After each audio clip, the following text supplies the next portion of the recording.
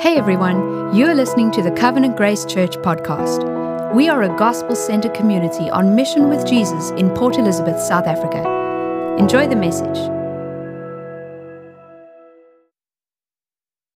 All right, so as we move to the Word of God, just to remind you that we are preaching in a series called Lessons from a Messy Church, and largely because in the Corinthian church, we find that although the church was in Corinth, the city of Corinth, this ancient Greek landscape, the too much of Corinth was still in the church. And so the church was planted by the Apostle Paul, and he had spent time with the church, but upon his departure, a few years have gone by, and things have got a little loose and a little messy. And so we've been preaching verse by verse through this book, and we're now in chapter 10. So by way of reminder, Paul ends on a rather interesting note. He ends chapter 9 with a conversation about his own role and his own self-discipline. But he frames it in such a way that it applies to the whole Christian life, to all Christians. So he kind of does some introspection, and he says, I'm now disciplining myself so that I don't disqualify myself. Let's have a look at that verse 27 of chapter 9. He says it this way, he says, but I discipline my body and I keep it under control, lest after preaching to others, I myself should be disqualified.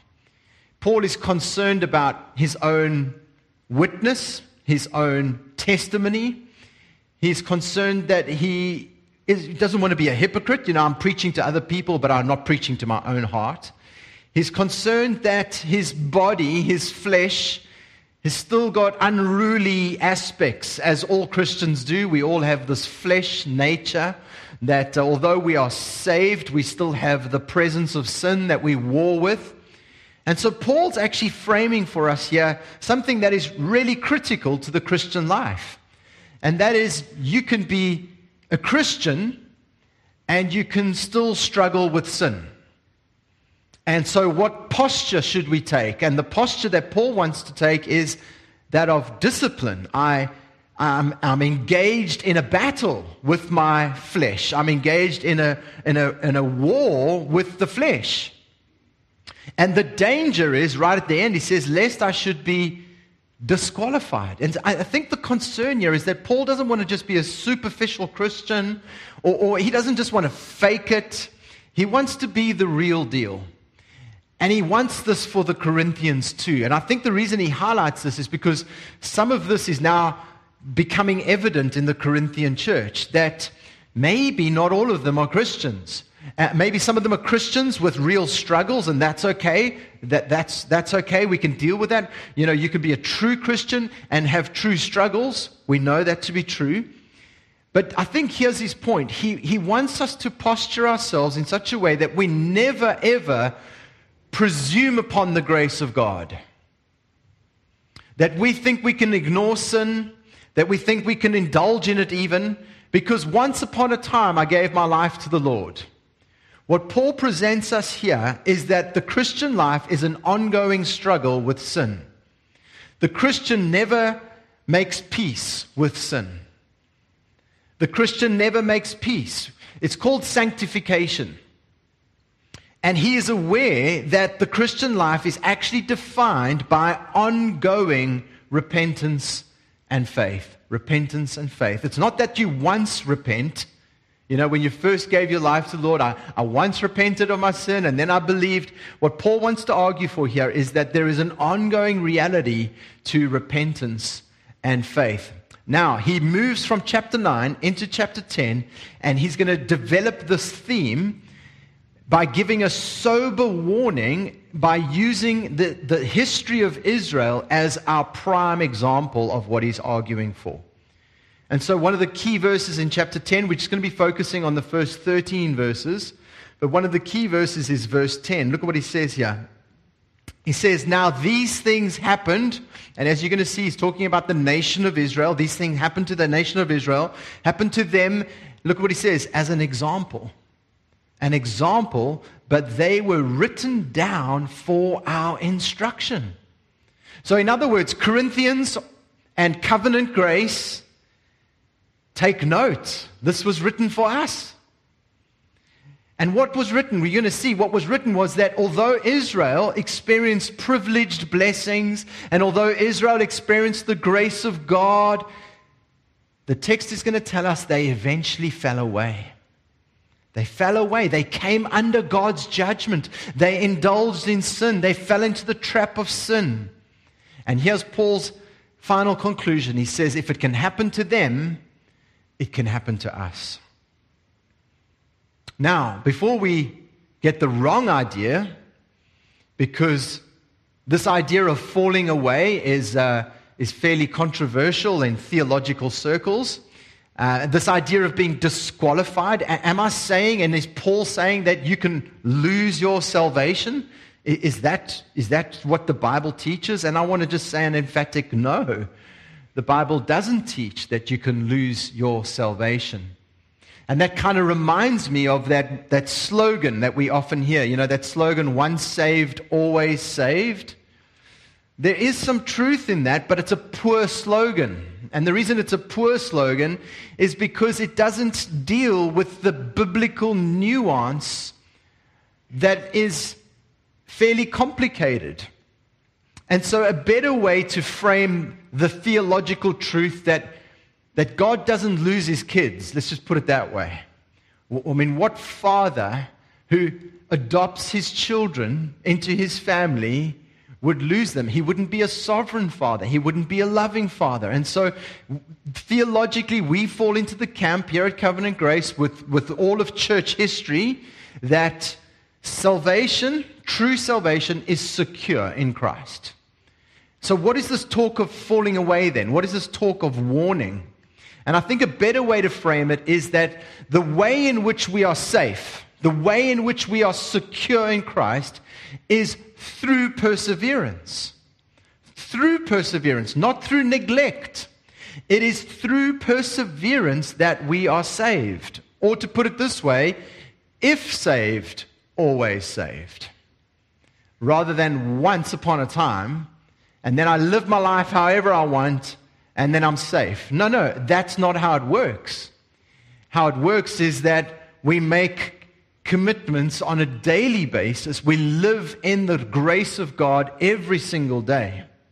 And so he's going to develop an argument here by looking at the life of Israel, how they failed to persevere, how they failed to take the grace of God and actually apply it to their lives and persevere in faith. So the key passage, again in verse 12, we read this: "Let him who thinks he stands take heed that he does not fall." It's a warning about being presumptuous, about sitting back and going, well, I gave my life to the Lord when I was 16. That was my situation. Whatever yours was, I gave my life to the Lord then. And then you think, well, okay, I can live my life however I please, and one day I'll be saved. And the Bible wants to say to us, that's not how it works. You've got a rude awakening coming. So let's consider Israel's story, which is what Paul's going to do from verses 1 through to 13. We're going to look at the example, the exhortation, and the encouragement. So look at verse 1 from chapter 10. It says, "For I want you to know, brothers, that our fathers were all under the cloud, and all passed through the sea, and all were baptized into Moses in the cloud and in the sea, and all ate the same spiritual food, and all drank the same spiritual drink, for they drank from the spiritual rock that followed them, and the rock was Christ." Paul begins by explaining these incredible privileges, this amazing grace that came to the nation of Israel. They were captives in Egypt, and the grace of God led them out. We know the miraculous story of the Exodus. And they had done nothing to deserve this. It was all of grace.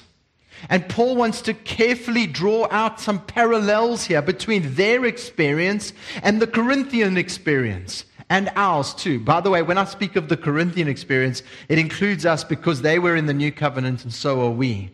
And so what Paul is doing here is he's drawing out parallels regarding the ancient people of Israel and the church. And he wants to show that there is a link between the blessings that came to the people of God in the Old Testament, and there is a link between what they experienced and what we experience, the New Testament church. The very fact that the Old Testament nation of Israel were called out of Egypt, the word being called out is ekklesia, means called out ones. It's the same word we find in the Greek New Testament for church. And that alone is a sign that there is this continuity between the people of God in the old and the people of God in the new. There are similar experiences and there's similar realities, and Paul wants to press this home. He does that like this. Notice he says, our fathers, not just their fathers. That was the fathers of the patriarchs, Abraham, Isaac, and Jacob, and Moses in particular in this situation, are not just the fathers to the people of Israel, the believers in Israel. No, there's a continuity. Why? Because there's only one way to be saved, and that is through Christ. And so Paul's saying, well, yeah, they're our fathers. Our fathers, he says, were all under the cloud. There is one body of believers, both in old and new. And then he says this, he says they also had a kind of baptism like we do in the New Testament. They also had a kind of baptism. You notice he says they were all under the cloud and all passed through the sea. And he's saying it was a type. The word example here is actually the word type. And so their rescue through the Red Sea, Paul develops this idea that it was a type of baptism. And it's finally fulfilled in the New Testament, in the New Covenant, where we see John the Baptist and Jesus being baptized, and then the commission to the church, go and baptize. So there's a link again. And then in verses 3 and 4, he develops the link even further, and he says they, the people of God, ate spiritual food and drank spiritual drink. And he's referencing Exodus 16, where Moses struck the rock. We remember that the people were grumbling because the waters were bitter, and Moses struck the rock and caused water to flow from the rock, and it quenched their thirst. And no doubt he's talking about the manna in the wilderness. And it's interesting how Paul highlights these two things, baptism and food and drink. What does that remind you of? The Lord's Supper. And no doubt there is a sacramental parallel here between the believers of the Old Testament and the believers in the New Testament. They had a kind of baptism. They had a kind of spiritual meal, just like we have a baptism and a spiritual meal. And all of these things, he wants to say, point to Christ. They have zero meaning outside of Christ. This is his point. His point is they struck the rock, and then he says, then the rock was Christ. We know it's Christ because we have the revelation of Christ in the flesh, but they didn't have Christ in the flesh, so they had Christ in types and shadows. And Paul says, and Christ was right there with them as they struck the rock and living water flowed. And if you come under the life and ministry of Jesus, you too can have living water. And so there's this wonderful parallel that he presents between the Old Covenant and the New Testament, the New Covenant. But then comes the shocker in verses 5 and 6. Have a look in your Bibles at this. How did Israel respond to this amazing grace? What was the response of the Israelites to this privileged grace that they had received? Look at verse 5. Nevertheless, with most of them, God was not pleased, for they were overthrown in the wilderness. And then he says, now these things took place as examples for us, that we might not desire evil as they did. It's quite shocking, isn't it? With most of them, it says, God was not pleased. And the answer is yes. Yes, everybody but two. Everybody but Joshua and Caleb, remember? Most of them failed to enter the promised land. They died in the wilderness, in unbelief. It's incredible. They had a kind of baptism, they had a kind of communion, they had the grace of God, they had the parting of the Red Sea. Talk about evidence. I laugh sometimes today with unbelievers and maybe atheists. They're like, oh, if I see a miracle, then I will believe. No, you don't know your own heart. We've got evidence of whole nations seeing a parting of a Red Sea and Egyptians being drowned in that same sea and manna and quail and just the miracle after miracle after miracle. And how do they respond? In unbelief. In unbelief. They die in the wilderness. They choose rather a life of worshiping created things rather than the Creator. And we're going to see what they did. But firstly, the example, therefore, that Paul wants to present to us here is an example to warn us, to warn the Corinthians and to warn Christians throughout all generations that you need more than just outward participation. You need more than just a religious experience. You need more than just church attendance. You need more than just a baptism or a taking of the communion cup, because all of that stuff is meaningless if it doesn't connect you to Christ. It can connect you to the church, it can connect you to a community, it can connect you to new friends and new people, and you can have all these wonderful experiences, but if it doesn't connect you to the rock, it's meaningless. And sometimes in theological circles, we talk about the visible church, what we see with physical eyes, the visible church, and the invisible church. And that's really what we see here. You can participate all your life in the visible church. You can worship, you can take communion, but you may never actually be truly part of the invisible church. Because if all of these things don't connect you in your heart of hearts to Christ Jesus, they are no blessing to you at all. And so he goes from the example, which is an example to warn us, to an exhortation. Let's read on from verse 7. Well, we'll get there. But these exhortations that we're going to see are not complicated. They really are not complicated. The first one is the sin of idolatry in verse 7. So this is what they did. And he brings this to us. He says, do not be idolaters as some of them were. As it is written, now he quotes from Exodus, he says the people sat down to eat and drink and rose up to play. And the reference here is from Exodus 32, where the situation is Moses is up on the mountain, Mount Sinai, and while he's there, he's delayed in coming, and the people get irritated. They're like, well, he's gone, we've lost our leader, let's just appoint Aaron to be our leader. And so they stop listening to Moses because Moses is not around, and they start appointing Aaron as a leader, and they say to Aaron, hey, let's worship how we used to back in Egypt. Let's build for ourselves an idol. Some commentators think that actually what they were trying to do is not worship foreign gods, but actually worship the true and living God, but in the form of an idol. But either way, it's idolatry because they were commanded not to do that. And so Aaron gathers the jewels and the gold from the people, and they build for themselves a golden calf. It's just unthinkable after the privileged position they found themselves in. And Paul's point is the Corinthians, before you get a little smug and think of the Israelites and how poorly they're shaped up here, he says, you too have been involved in idolatry. In the pagan temples, we've spoken about this earlier, about the pagan temples in Corinth, the temple of Aphrodite and the temple of Apollos and all of these pagan rituals, and they were getting involved.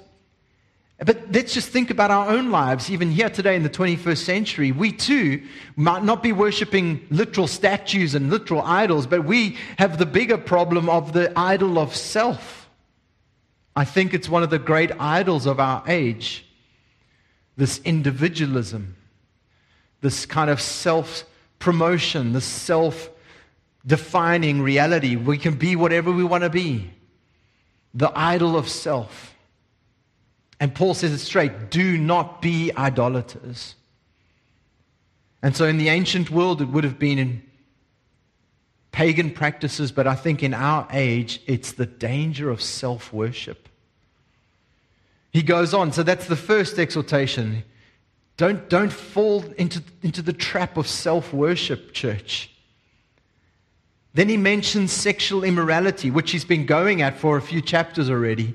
But he reminds us, he goes on in verse 8. So the first one is idolatry, then it's sexual immorality. Verse 8, we must not indulge, he says, in sexual immorality as some of them did.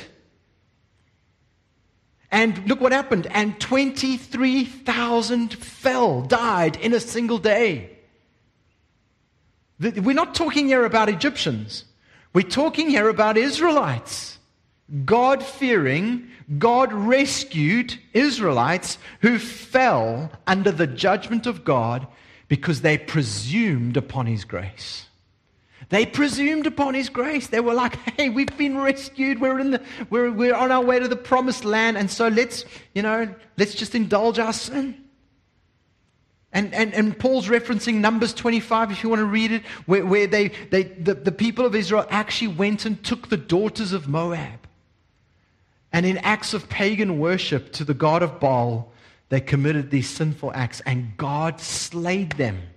23,000 in a single day dropped dead. The third thing is putting the Lord to the test. We read on in verse 9 and 10. He goes on, he says, we must not put Christ to the test. Notice that he's talking about Israel and he calls it Christ. They put God to the test, but Paul sees no distinction here. He sees the beauty of the Trinity already at work and in play. We must not put Christ to the test. Look what he says, as some of them did. In other words, Paul's very clear that it was Christ who led them out through the Red Sea, and it was Christ who was the rock who was struck, and it was Christ who they put to the test. And he says, and they were destroyed by serpents. Nor grumble as some of them did and were destroyed by the destroyer. Again, this is a reference to Numbers 21, where the people of God were complaining about the provision of food. God miraculously provides food, and you moan about it. God brings them into the wilderness, and He miraculously cares for them, and all they have to say is, you know what, we were better off in Egypt. And then the snakes come, and they die. And so the point here, church, is not difficult to grasp, I think. There is no hidden meaning. There's no theological mystery here. The point is stay away from sin. Don't sit back on your laurels. Don't presume upon the grace of God. And he says it this way in verse 11 and 12. He says, now these things happened to them as an example, but they are written down for our instruction, on whom the end of the ages has come. Therefore, let anyone who thinks he stands beware lest he fall. Don't make the same mistakes, he's saying. You and I, we can live under the same blessings. We can live under the same privileges. We can experience the same grace of God externally and not be changed internally. You see, the problem with the Israelites was although they were circumcised in the flesh, they were not circumcised in their hearts. And it's only a circumcision of the heart that truly saves. You can have the blood of Abraham, you can even have the flesh of Abraham, but if you don't have the faith of Abraham, there is no salvation. And so you can have the blessings of belonging to the privileged nation of Israel, but without Christ, there is no blessing. And Paul's point to the Corinthians is, you think you can carry on the way you want to carry on? You think you can worship in the pagan temples in Corinth? You think that you can indulge in sexual immorality? You think you can just live your life as you please, sexually indulge, sinfully indulge, and that God will save you? Think again. Where's the fruit? Where's the works that are evidence of faith? And then he ends with the encouragement in verse 13. And I think that here we see Paul's pastoral heart, because I think he's been actually nailing these guys. And we see his pastoral heart come through here in verse 13. He says, no temptation has overtaken you that is not common to man. God is faithful. and He will not let you be tempted beyond your ability. But with the temptation, He will also provide the way of escape, that you may be able to endure it. What a precious promise. What a precious promise for us who will continue to fight the good fight. Don't let anyone tell you that the Christian life is easy. It's a struggle, but it's a good fight. And in many ways, it's an unfair fight. You know why it's an unfair fight? Why? Because of what we read here. Notice what he says. No temptation will overtake you that is not common to man. And he's pointing out that sometimes we make excuses. And Satan loves to do this. Don't fall for the lie. Here's the lie. Don't fall for the lie that your temptations or your struggle is unique. That you're a special case. Satan loves to fool us into this. That what you're going through is just very unique. You're a special case. Because if you begin to believe that and you begin to play it through your mind, you will think, well, the usual remedies don't work for me. You know, the usual ways we fight sin, they don't work for me because this is a very unique case, Lord. There's really no help for me because I'm a special case. And Paul says, no temptation has overtaken you that is common to man. It's common to everyone. You're not a special case. So get that out of your head. The next thing he says is, God is faithful. This is why this is an unfair fight, because we got God on our side. We got God on our team. God is faithful, and He will not let you be tempted beyond your ability. So the first thing you need to put in place is that I'm going to fight. I'm not going to just sit. I'm going to fight my sin. I'm going to fight temptation. And I'm not going to be like the Israelites. Did I turn this off? No. Maybe it's the battery. All good. I'm going to fight. I'm not going to come up with excuses. I'm not going to presume upon grace. And I'm going to rest my hope, not in my ability to fight, but in what? In God is faithful. I'm going to trust in the faithfulness of God. Church, Christian, Corinthian, if you were listening, all types, Christians are not powerless in the face of temptation. It's another trap. It's another trap when we begin to think, well, I'm stuck. I'm stuck in a bad pattern. I'm stuck in a bad way. I can't get out. Yes, you can. God is faithful, and He will not let you be tempted beyond your ability. You can get out. There is something you can do. You can fight. You can struggle. He will give you the ability to escape. There will come grace. Here's how it works. If you sit back and you go, okay, where's the grace? You won't find it. But when you pursue, when you engage, when you take up arms for the fight, when you click off, when you close that web page that you shouldn't be looking at, when you struggle, when you fight, when you push back, when you resist, when you say no, grace will be there because God is faithful. See, we've got to do something. We can't presume upon the privileges like the people of Israel did. We have to act. Confess your sins. Speak to a trusted brother or sister. Get into the fight. Those who persevere to the end shall be saved. Is there a blessed assurance in the Christian life? Yes, there is. God will glorify all those He justifies. God doesn't lose His children. But His children are defined by being up for the fight. That's how we know who the children of God are. The children of God are the ones who produce fruit, and part of the fruit giving is up for the fight against the flesh, the world, and the devil. Finally, I just want to say something about God is faithful.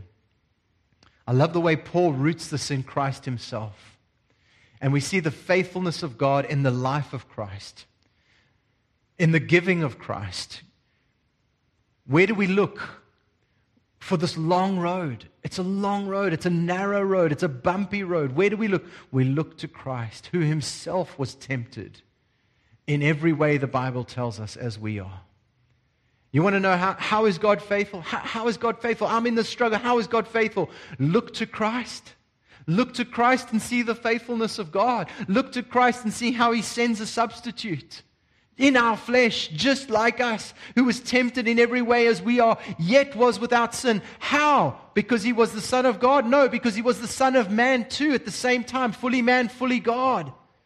And he did that for us, so that all the resources, here's the good news, all the resources we need to make it to the end are in Christ. And as we look to him, he knows what we are going through. So look to Christ and receive from him grace to sustain us for the long road. Amen.